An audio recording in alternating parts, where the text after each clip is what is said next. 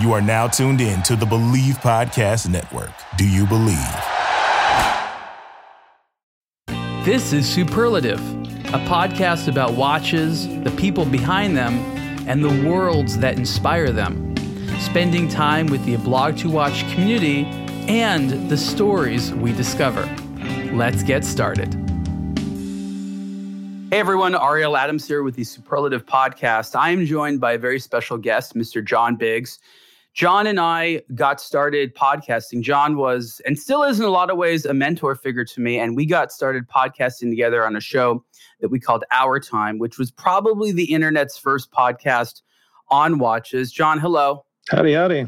So what year was that? Was it 2009 or 10? Like when was it then we started Our Time? I think it was even earlier. I thought it was like 2007 or something crazy. Well, so A Blog to Watch started in 2007. Okay, so it was a year after. So it was 2008. It was definitely a year after because you were just starting out. And then I think you changed the name or something like that. It was used to be A Blog to Read. And I was like, that's weird. And then you changed it to Blog to Watch. And less weird. Yeah, slightly less weird. Slightly less weird. And at the time that we got started, the reason that you and I even started to know each other is because you had a website that predated mine. It was called Wristwatch Review. Yep. And, I don't know, maybe we can do a show at some point about like what watch media and watch culture was like, in the early 2000s and stuff like that, because it's very, very different today, like radically different, really radically different. But you had been writing about watches and you are a technology writer. That's where most people know you. We'll talk about that a little bit later. But you said, I blog about these, gadgets and startups and all these business things related to the tech world. Watches are sort of also a form of tech, just not state-of-the-art tech. Mm-hmm. And you had Wristwatch Review that, seeing that there was a few websites out there, obviously galvanized me to be able to do it. From the websites that existed at the time, there's sort of very few remaining. And even though Wristwatch Review is around, as far as I know, you don't really still write there, or am I wrong? I write when I can. I mean, right now I'm editor-in-chief at Gizmodo, so I don't have a lot of time to do that stuff. But I mean, look, it was always my pet project. I always loved the idea of watches. I always loved the concept. I didn't like the industry that well, which was for better or worse. And so I got kind of in this mode where you and Hodinkee and those guys kind of got deep into the market or into the environment. I stayed away from it. Yeah, you were just like a consumer. You really had a consumer focus. And for us, we didn't have a choice. We had to get involved with the industry mainly for access at first. Mm-hmm. Yeah, exactly. And you had to be close. You had to go on these trips and stuff. And that's fine. I mean, but it was the same way with you and the technology companies, right? At some point, probably early on in your writing career. Because, way early. We were flying around it like Nokia was flying us around. And exactly. And we got in trouble for that. It was a bad deal. We got in trouble for that, and we stopped. And I kept on telling you can't do it anymore. And I feel like that's changed drastically in the watch world right now. I don't think you guys do that much, right? Well, that's really related to obviously the pandemic and money. This is a really important topic. I don't think a lot of our audience will immediately understand based upon our vague illusions. But as journalists, John is a journalist. I've always seen myself more as an editorialist, but you are very much in the traditional sense a journalist. And there's rules that say you can only accept certain things so that your stories aren't like by default biased. Mm-hmm. And the problem is that if a company invites one or more journalists out on a trip, they fly them, they board them, they entertain them, they feed them, all to announce something new. Sometimes they just give products away or other things like that. There's never like money given, or at least not overtly, but there was a sense that are these stories authentic viewpoints if the brands are essentially, buying goodwill? And that is that's the problem, right? Yeah, that is the biggest problem. And it's really frustrating for me.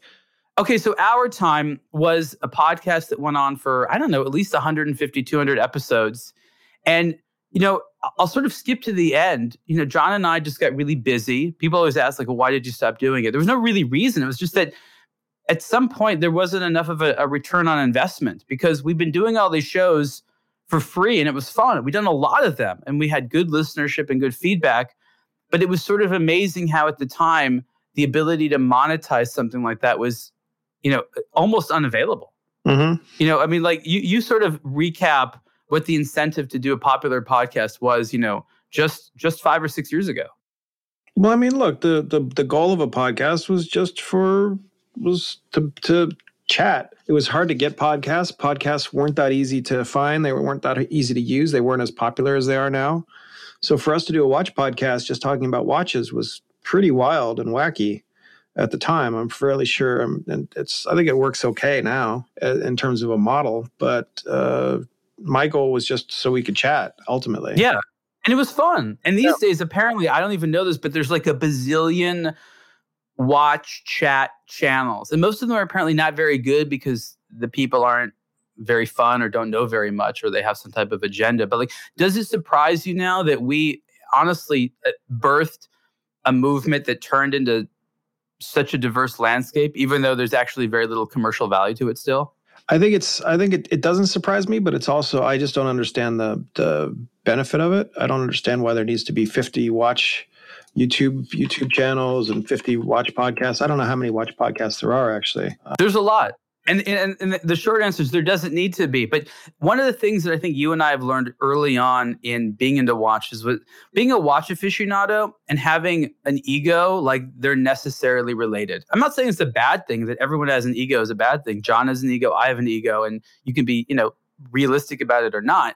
But liking to hear yourself talk or thinking that other people want to hear your ideas sort of comes with the territory, right? Yeah, I think so. But I mean, as journalists, we were in the same boat. We actually want to experience. We want to talk to the readership.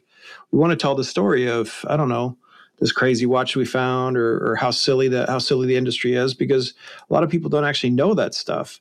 What I'm not a huge fan of currently is the way a lot of these watch YouTube things are basically just like the top 5 watches for 2021, which is basically just an SEO play, complete SEO play. So you're in this weird position where titles are awful. Yeah, and people they're doing exactly what they should be doing, but they're not doing it in any service to the reader. There's no service to the reader.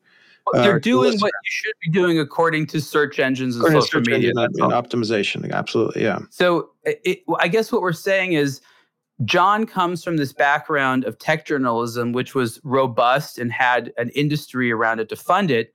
Now, 2021, there still is not a watch media industry. There are a few companies that are alive, but there isn't what you would call a watch media industry. It simply doesn't really exist. Well, you could argue that they're compromised, right? I mean, we could say that Hodinkey's compromised because their investment, and they've basically become a store at this point. Well, I've argued that for a long time. It's a store. So they were never really media. They were just a store. And God bless Ben for doing it. I mean, I guess he's making his money. Or actually really is making his money, but what does that get him? Does it get him any satisfaction? I think the profitability over there is very, very unclear. You don't beg for all that money if you have a bunch, and they've got a huge amount of mouths to feed, as well as all kinds of people who have put money and dipped in the past.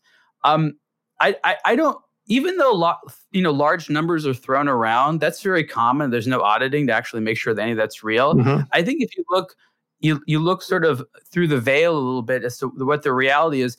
The people who are doing the best, the people who tend to be the richest, don't yell about it very much, and don't keep needing to ask others for favors all the time. So I think that they're a manifestation of this sort of like hype economy online that tries to get other people to sort of get in on the action, the sort of fear of missing out. But I don't actually know it's indicative of actually healthy commerce. Who knows? We'll see. We'll see who wins. I mean, you're in the hotbed of that. I mean, you're in the New York area. You go to, you used to go to Manhattan all the time. You live over in Brooklyn. And there is that mentality there where it's like talk sells, and you got a bunch of guys, oh, this is the next big thing, you got to invest. You got to get it now. At this point, blah, blah, blah, blah. Like, that shit goes all day long. That's all that's talked about there. Nobody's actually doing very much. They're just, moving money around and financial instruments. Yeah, you could argue that. I think, I don't think we're quite in that. I don't think the watch the watch industry money that we're talking about, especially with the Hodinkee thing, that's not that much cash by any stretch of the imagination. So that he got investment at all is kind of a pretty good deal. And it's the idea is you have to be a store these days. You're not going to get money unless you're selling stuff. Yeah, he's not selling. He didn't get investment for as a journalist. It's not a journalistic endeavor. It's a e-commerce endeavor, and presumably you can create your little Hodinkee, I don't know, underwear and your shoes and your whatever line that you want to do, and go nuts, and that'll be the end. That'll be the end. If there's a market out there, great, but it still does not fill the void of watch media that is still there. Doesn't fill the void of watch media. So it's and we are, right now, the funny thing is the Blog to Watch team basically, talks in conversation how it's basically just us. And you remember how years ago I used to lament the fact that I had to be like the moral compass of this industry. Like people saw me as like the ethical actor, and that's not who I ever wanted to be. Yep. And it's not fair because to be the ethical actor, you're the guy who doesn't take any cash. You're the guy who loses opportunities. The martyr. And again, look, this is not to argue anybody's doing anything wrong, because I mean, if you want to make a shopping store, then make a shopping store, and you should do it as well. But we have a store. Yeah, we don't sell watches though. That's where we draw the line. Yeah, but you should be trying to suck the sweet teat of the watch industry as much as you can. But they refuse to allow their breasts to be exposed. Well, look, we do a lot of business with the watch industry, and most of the brands out there we've done projects with for at one point in time or still do so. But the reality is, they don't really invest enough. And the funny thing is, when a lot of brands come to us with budgets, the numbers that they mention, while we appreciate, anybody that wants to do business with us, it's usually like a tenth of what they should be spending. If there's like an ongoing amount they should be spending for the right type of exposure and the right type of marketing, I'm not saying it'd be some astronomical number, but there'd be some number in there. And they usually suggest like 1/5 to 1/10 of that amount. And they're like, this is our maximum budget. And like, we cannot as human beings give you what you need for this. We'll give you something, but you need to recognize that you're not going to get the sort of like ongoing stable marketing performance you need just to keep selling watches each season without spending that over there. I mean, honestly, one brand, I'm not even kidding. This is an extreme side of it, but this is like a real brand that's been around for a while, not some startup. They said their entire budget for a year was $500 for a publication. And like, It was hard not to laugh. Yeah, and I mean, so again, and maybe they don't need to sell. Maybe they don't need to advertise to sell, and that's I guess that's Patek got lucky because of that. Well, they do advertise. They just get lucky that pop culture does a lot of it for them. Yeah, exactly. But I don't think a lot of watchmakers are going to get that same treatment over the next few years. Look, here's what I tried to say to them. To sell, you need to be popular. And you can get popularity in two main ways. You can be popular by doing something really interesting or doing wild stuff that people want to pay attention to, or being the best at something.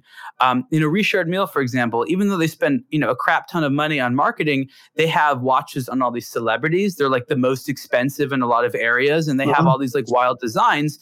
They play the high school popularity game really, really well, even though they have rich, rich coffers. But a lot of these brands, they think that they'll just sort of get popular the easy way. They're like, oh, we don't want to spend money on advertising, because you could just, if you're not a popular kid but just super rich, you can be popular. McDonald's doesn't do anything remarkable. They just spend huge amounts of money to get in front of you all the time. McDonald's is super popular not because they do anything great, but because their name is everywhere. They paid for that. So there's two ways of being popular, and the watch brands need to just choose which one. You can be boring and rich, or be like the crazy wild child who's constantly doing stunts and being a daredevil. And you still have to make messages, but you don't have to do as much, because the virality of the internet will spread cool stuff for you. But you got to have cool stuff to begin with. Yes, and there's too little cool stuff out there, is my take. Anyway.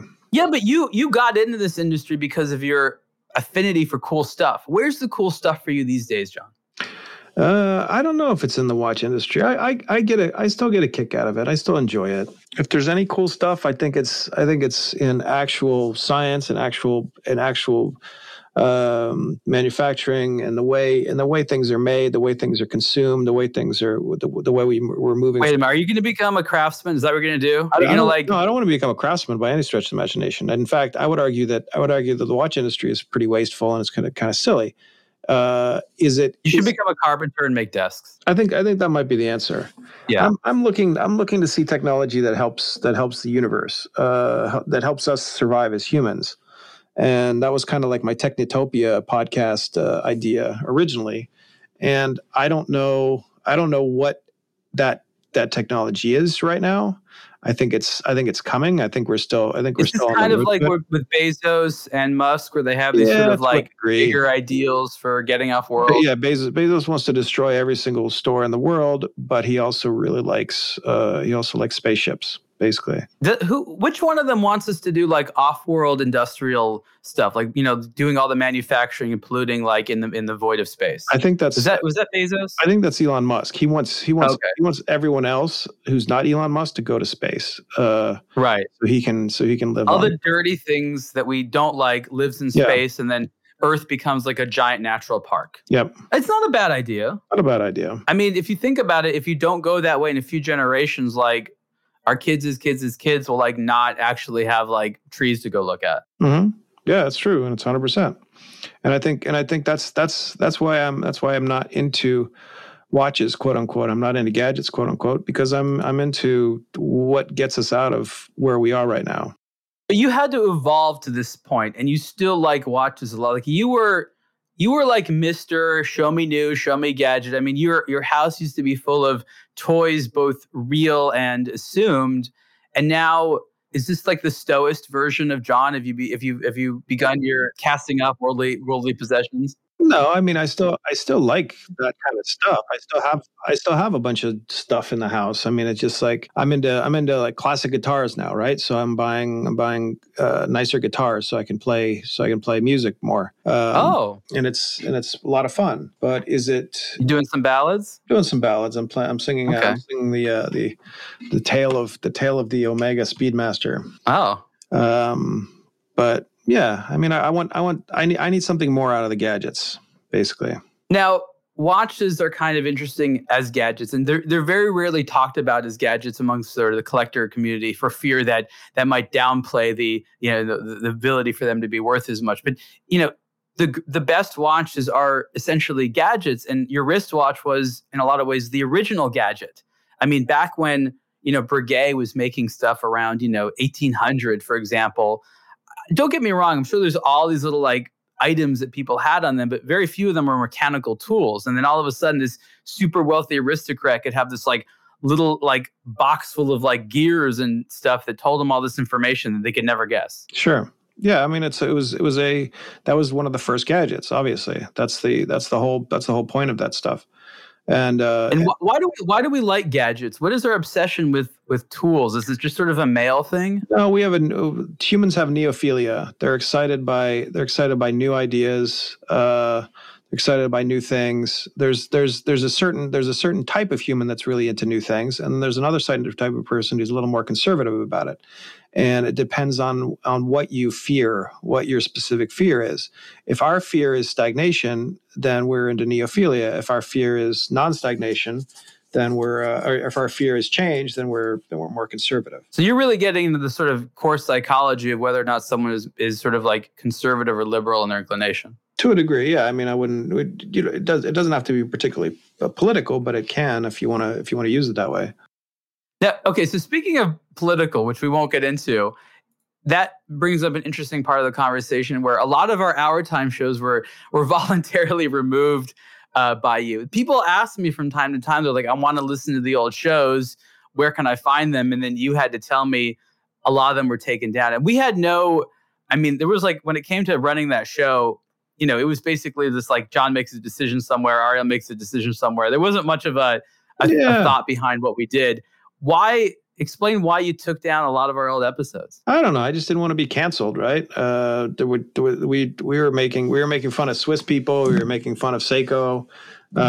So I was worried that somebody would be in and find me making like stupid jokes, and then we'd get we get yelled at. I delete my social media regularly. I get rid of it. There's no benefit to having it online. And I would. What do you mean get rid of it? Like you just I delete old posts? Yeah. Well, I'm off Facebook, right? I delete old posts. Every single old post. Every single Twitter post goes away within weeks. And it's the only thing that makes sense at this point. Social media is a cancer, and it's destroying our brains, and nobody wants to admit it. I agree. Look, I say this all the time. I think everyone wants to admit it. I remember in 2000, what year was it? It was 2000 and when did Facebook start? Was it 2009? No. It was earlier than that. Or 2005, was it? Yeah, it was 2005.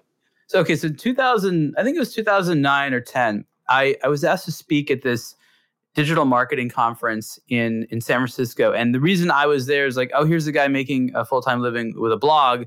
Let's hear about what that's like, what he's doing to make money. And I remember mentioning at the time, I said the statement, Facebook or what comes after it, right? Because at the time you'd seen all these platforms go away, like MySpace and stuff like that. And it was very clear that all these things have a lifespan, they go away and then something replaces it, which again, basically still happens. That was sort of before these companies got publicly traded and stubbornly didn't want to go away. But these companies that exist today, they keep reinventing themselves, keep changing themselves. And so the idea then that Facebook was a temporary thing, like actually sent an audible like murmur of shock in the audience. I could hear people like, oh, what? Like, this thing that was, in Silicon Valley, when there's a company that we call a unicorn today, I think that's the dumbest term in the world. Yeah. But, these big companies, there was this sense that they were almost like deity-like, that you really wanted to be a part of them. You wanted to go to their events. You would love to be hired by them. You'd love for them to buy your company. Like these were seen as like, godlike characters and revered and utterly revered. And to say that one of them might go away just because it had a natural expiration was almost heretical. Yeah. And it's exactly, but it happens. It happens all the time. And Facebook right now, it's, like what value does it serve? I'm not sure it served that much value back then. No, I mean, no. Facebook's just. I mean, it's just garbage. It's just a dump. It's a refuse. It's a refuse thing where you put all your free content that you want to monetize, and you just try to make money off of people who are bored. I think the important thing to talk about that, and again, we as early, like digital media professionals, I think what we say has a lot of salience because we're not just like dinosaurs like, oh, new stuff sucks. We're actually someone who's able to look at the larger picture of the internet and see what's really stayed. And I think the problem is that social media asks an enormous amount of the individual. Yep. You have to put time there. You have to put content there. You have to give it all away. Facebook gets to make money on you and all you get is like likes in return. And the reality is that while likes gave people a little bit of a dopamine kick or whatever the hell it was, that shot of chemicals in your brain eventually lost its luster. And people were like, you know what? I'm putting too much into this. I want to get paid. I mean, Facebook's, claim was like, it's like a resume. It's like a portfolio. Do great stuff and someone out there will pay for it. And that's not ever what actually happened. Oh, yeah, it's a complete lie. So social media became a very demanding job that didn't pay anyone, pretty much at all, unless you were basically an opinion mercenary. It paid a certain group of people and paid a certain number of people, but it didn't pay everybody. A brief moment to talk about footwear and our sponsor, eBay. Whether rare dead stock or the latest release, find the exact shoe you've been looking for. As the original sneaker marketplace, eBay is the spot to find that pair you must have. Shoes are also now part of eBay's latest buyer protection program. With eBay's authenticity guarantee, your sneakers are meticulously inspected by independent professional authenticators.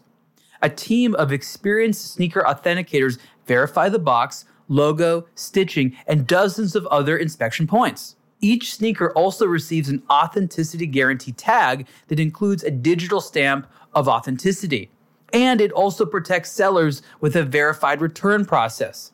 For sneaker sellers out there, eBay has eliminated selling fees on sneakers $100 plus, making it free to sell or flip your collection. Go to ebay.com/sneakers today. eBay, the world's best destination for discovering great value and unique selection.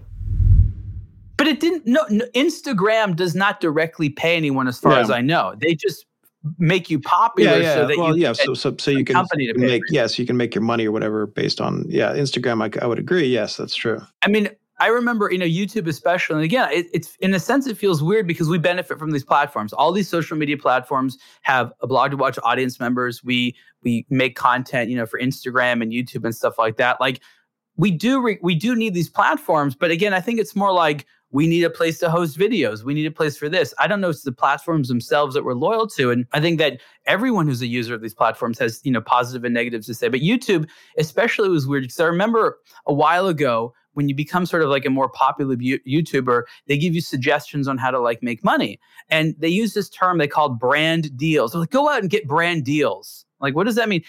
YouTube itself was essentially advising you, if you really want to make money, you have to go out there and make a deal with a brand, i.e. get an advertisement of some type, put it in your video as long as it didn't violate a couple of these very basic things. And YouTube was mostly concerned about you not competing with their own ad system by having like little commercials in your videos. So they were basically telling people, they were training people, go out and be an opinion mercenary. And I was shocked when I first saw that. I mean, I was kind of shocked. Is that shocking? Well, I mean, so here's the other issue. You're in like what you said something very important. As long as it doesn't compete with their own efforts, so you can make as much money as you want, as long as you don't touch the money that YouTube wants to make on you. And they'll monetize the heck out of you, and they'll give you a percentage of that monetization. But if you do your own like ads and you run, so imagine what would happen. And I think this is an interesting thought. This is like a thought piece. Like, what would happen if like the top YouTubers in the world basically sold their own ads in their little shows? What would happen? And I think it would actually be kind of funny, because YouTube would be like, well, you can't do that. And I don't know. I believe they have like whatever, like I don't know, timeouts or whatever, where they say, oh, this thing is sponsored by XYZ. But I want them to dump a full like 30-second ad in the middle of a video, just like they force you. And that's against YouTube's, like they will ban your account. They will ban your account. So to do for yourself in that very specific way is anathema to them, and that's really I think that's cruel, and I think that's kind of ridiculous, because if I want to sell my views to, I don't know, first off, you're selling your views to what? You're selling your views to, let's say, like a watch company, or you're selling your views to, I don't know, you could be even a porn company. It doesn't even matter. But that's the stuff you're associating with your brand, your personal brand. There should be no connection to the YouTube brand. Yeah, I mean, look, I think you're getting into, a lot of interesting areas here that anyone that likes watches is aware of. It's not exactly a watch conversation, but we're people that made watch media very, very early on. A lot of it got very, very popular. And I think the interesting thing about thinking about a podcast like Our Time was that no one from the watch industry ever gave us any formal feedback on it. Like individually, I'd have people say, "Oh, that's really funny. I love to listen to you guys." But it's watch media does celebrate when they're in certain publications. Like, oh, we're in so and so public, like magazines, top 10 watches or some award or something like that. They'll send a freaking press release out about that. But there's so much type of media that they just like to choose to ignore, and it's always been very interesting for us because we chuckle at it, and we always had a good sense of humor because we're like, guys, we're helping you sell a crap load of watches. Even, so we always had that in the back of our minds, which was true. You never had a buy button. You never had a buy button that would basically say, here's your watch is going out the door now. That's the trick. You need a buy button. Look, I mean, nowadays I know that. I understand their psychology far, far better than I did then. I just, in the back of my mind, I'm thinking to myself, what decisions would I have made differently in 2009 if I knew then what I know now? And it's just interesting to think about it. We're sort of taking this trip down memory lane. And it's going back to why we took episodes off. I mean, we were basically, because we were engaging in humor. We had a funny conversation about a luxury topic, and especially at the time, that was super weird to a lot of people in the European luxury industry. Yep, because we weren't being completely nice. We were having fun. And I think that's important. I don't think this industry has a lot of fun. I think this industry is too serious about itself. I think I think the fancy pictures and all this other, like the $5,000 travel clocks that these guys are trying to sell to each other, I'm in like this. I'm in this room where I chat with a bunch of watch guys, and they love watches all day long, but there's not really a appreciation for the history. There's not really appreciation. They want to get their OP or their PP or whatever they want, and they'll fight for it. And they fall for Hodinkee stuff, hook, line, and sinker. They love it. They buy it. They pick it up, and they enjoy it. Because these are people that actually they're from the sort of like the stock pick generation. They're like, I'll buy the stocks people pick. I don't want people telling me what to get. I don't want people telling me how to express myself. For me, it's the discovery of a story that's relevant to me and discovering it and then wearing it, which has the value. And so I just think it goes to like two very different reasons why you might be into watches to begin with. Yeah. And going back to this sort of notion of the industry not having fun, it's sort of amusing because it is the celebration industry. People who wear luxury objects are supposed to wear them while having fun. You know what I mean? Or they celebrate. Wear your nice watch for the party. You buy yourself a nice watch because you did something good in your career, in your life, or whatever. But it just doesn't. Here's my theory. My theory is that they're so serious because it's an expression of the insecurity they have related to their value proposition.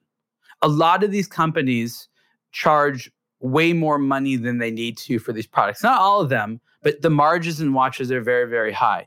And I think it's sort of like if we act serious and pretend like this is a really, really serious thing, it helps convince, like it's a confidence creating thing, right? It helps the buyer feel, okay, this is worth it. These people, like this is a very serious, like you go to a bank, for example, you go to a hospital.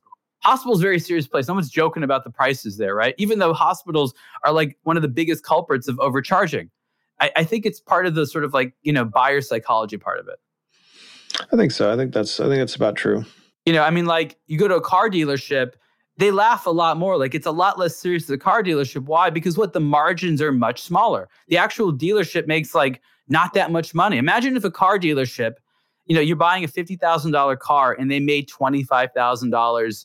They would be like, I want to do everything possible to not screw the sale up and make it seem that this car is worth $50,000 and no less. But in watches, the $50,000 watch often has a potential of a $25,000 margin. Yeah. So imagine what that does to the salesperson's mind. That's a massive difference.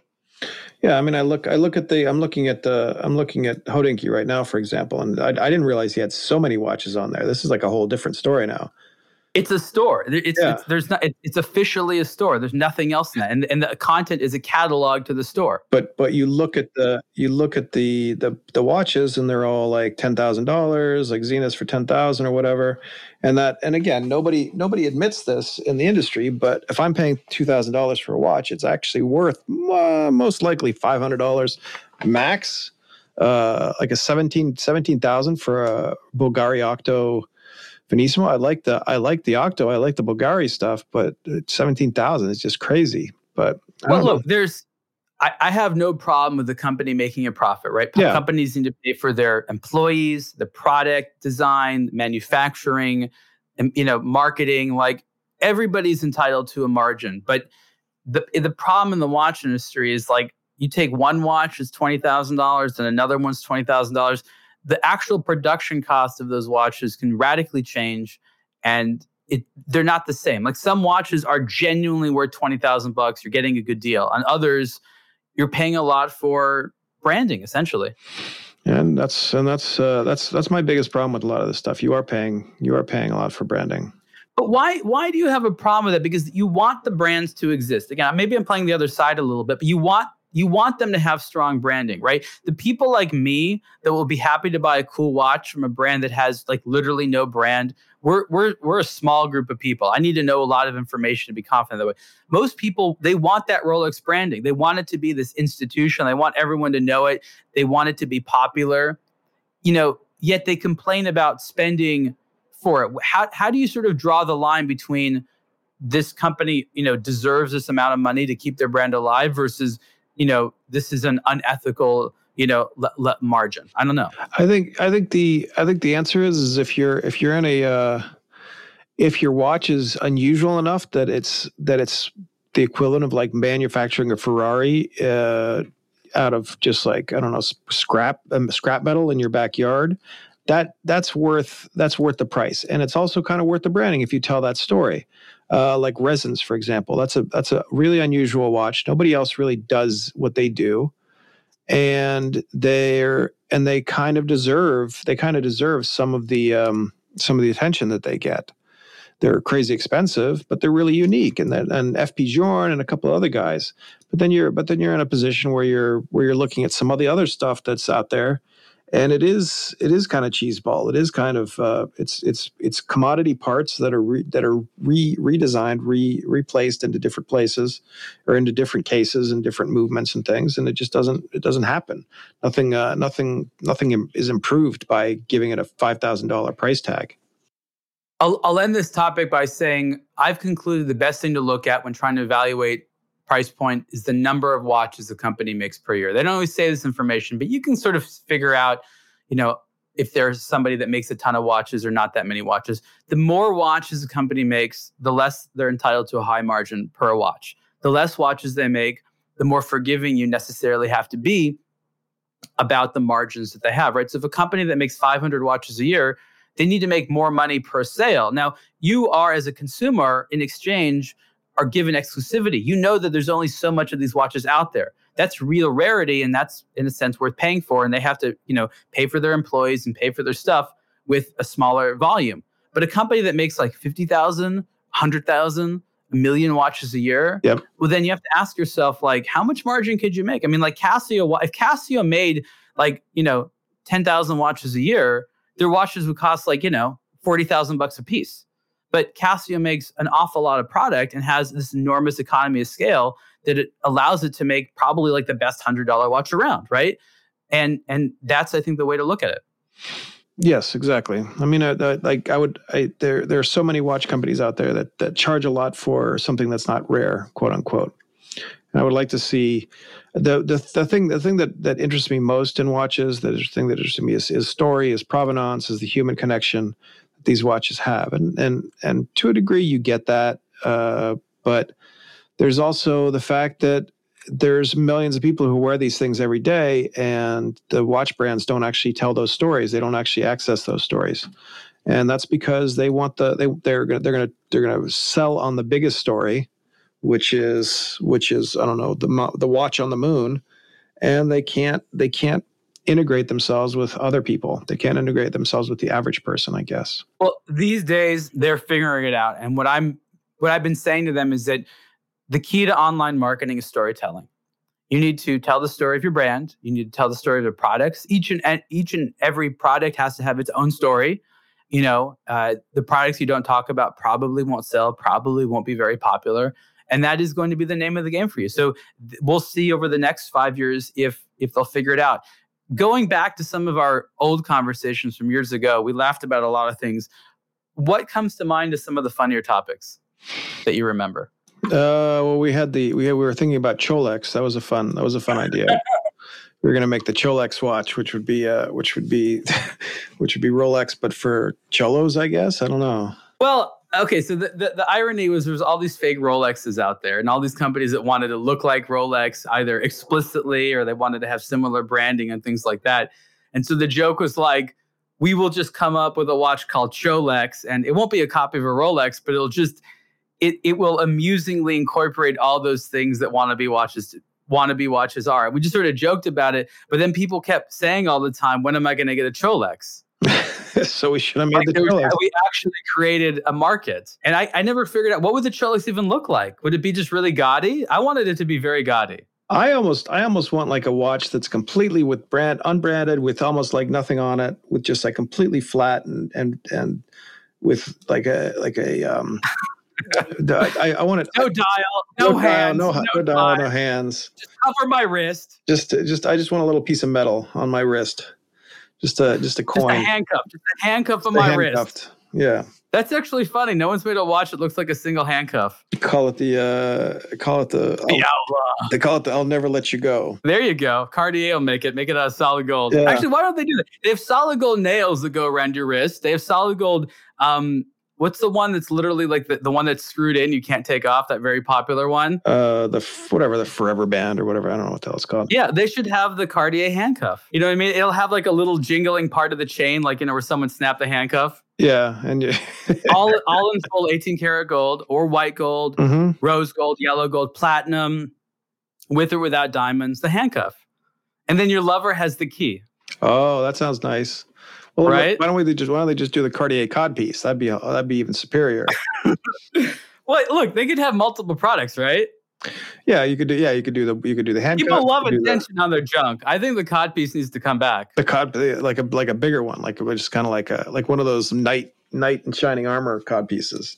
I was thinking more like an athletic cup worn outside. It's like so. You want to have like a really whole big deal there. Clockwork Orange style. I gotcha. Yeah. I mean, here's the thing. Why this is funny is like it sort of talks about the quaintness of watches. Like they're sort of useful, but like not really. But they're really about getting attention. So we used to joke about like what are other things like that. Actually, in all practicality, you know what I thought was another area that could have something like a watch was that like an analog compass. Like, why can't you make a luxury analog compass? I bet guys would carry that around. No, they don't care. They don't care about compasses. Compi.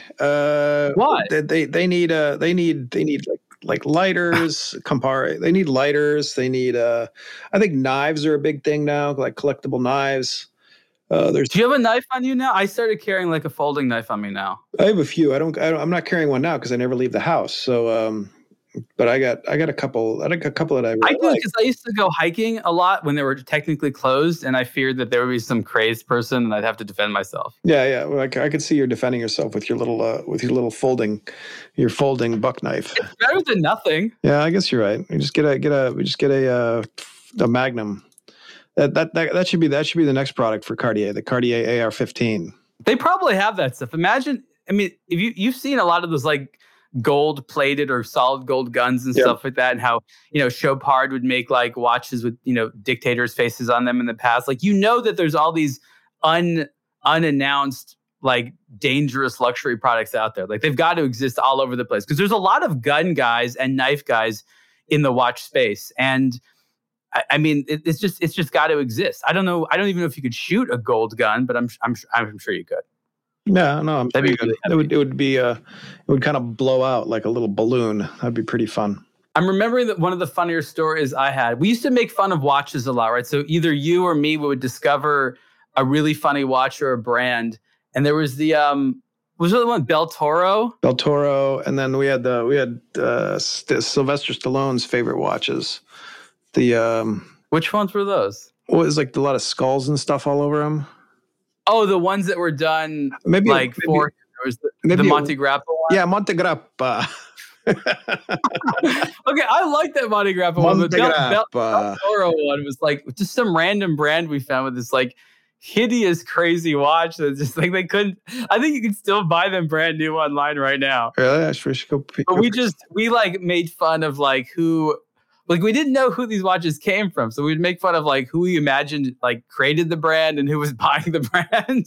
Because that was the funny thing. Like, look, if you want to, like, okay, cars are popular, computers and stuff are popular, but like you can't just be some random schmuck and make your own car. Like the cost of entry to make your own car is like exorbitantly high. Yeah. But with watches, I'm not saying it's like something everyone can afford, but if you have like $30,000. You can start a watch brand. You can't do that with cars. You can't make your own computer. Like, you know what I mean? Like the threshold to getting into watches is pretty low. And what that's allowed for over the years is an enormous amount of hilarious things. And well, what was the Vanny Halter, the black belt watch that you could only that was the Yvonne Arpa one. Oh, yeah, Yvonne Arpa, yeah. Yeah, he had a little watch called Black Belt. And yeah, there was some funny thing where it's like you had to be an accomplished black belt to get one. But look, it was a fun idea. Like if you actually saw someone out there new with this watches, you're like, did you just get one for free because they couldn't sell them, or are you actually a black belt? Sounds like it might be. Yeah, I mean, you were a black belt at that point too, right? Me? No. Yeah. You were always a black belt. You're punching bags and everything, and I can only imagine. Doesn't mean I have a black belt. That's a particular karate thing for an achievement. That's hard to get. Hard to get. All right. I'll buy it. All right. I think we have to return to that. We'll have to figure out what we want to do on another show because we have years of lost, things to talk about. Okay, last thing, and this is how I want to end the show. You offered a lot of wisdom as sort of like a mature internet content, professional and a journalist and things like that. As someone who's been into watches for a long time, you've obviously made some statements, but give some sort of like words of wisdom to people who are getting into watches now, maybe not into watches, but curious. And that's one of the things that with Superlative we've been trying to reach are people that like aren't necessarily into watches, but see that there's a lot of enthusiasm around it and want to figure out like what's up with that. Offer some wisdom. I think the thing to think about is find your goal watch, like the dream watch that you love, and kind of work your way up there. You can buy and sell if you want. You can keep as much as you want.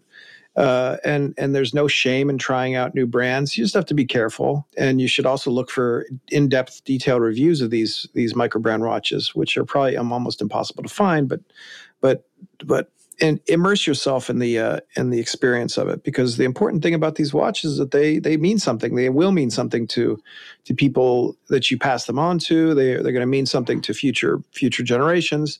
They're a unique object that humans have produced, and it's fairly rare to see something like that in the wild anymore.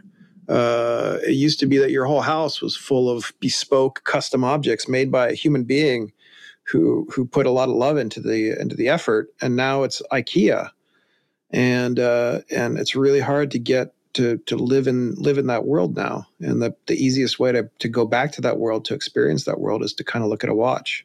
So what I'm hearing is treat watches like a hobby and invest the time. Invest the time and invest a little bit of money. I mean, you're not if you want a Speedmaster, figure out how to buy a Speedmaster. That's the end of the story.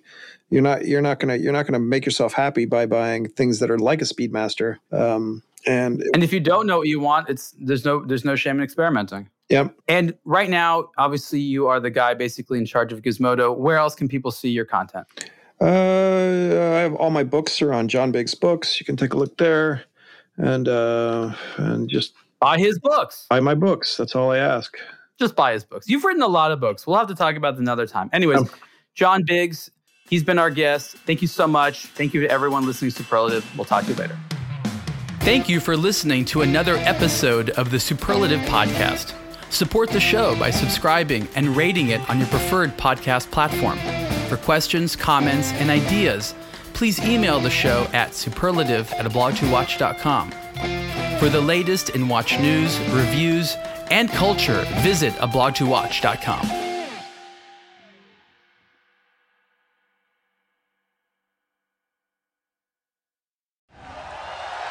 Thank you for listening to the Believe Podcast Network. Do you believe?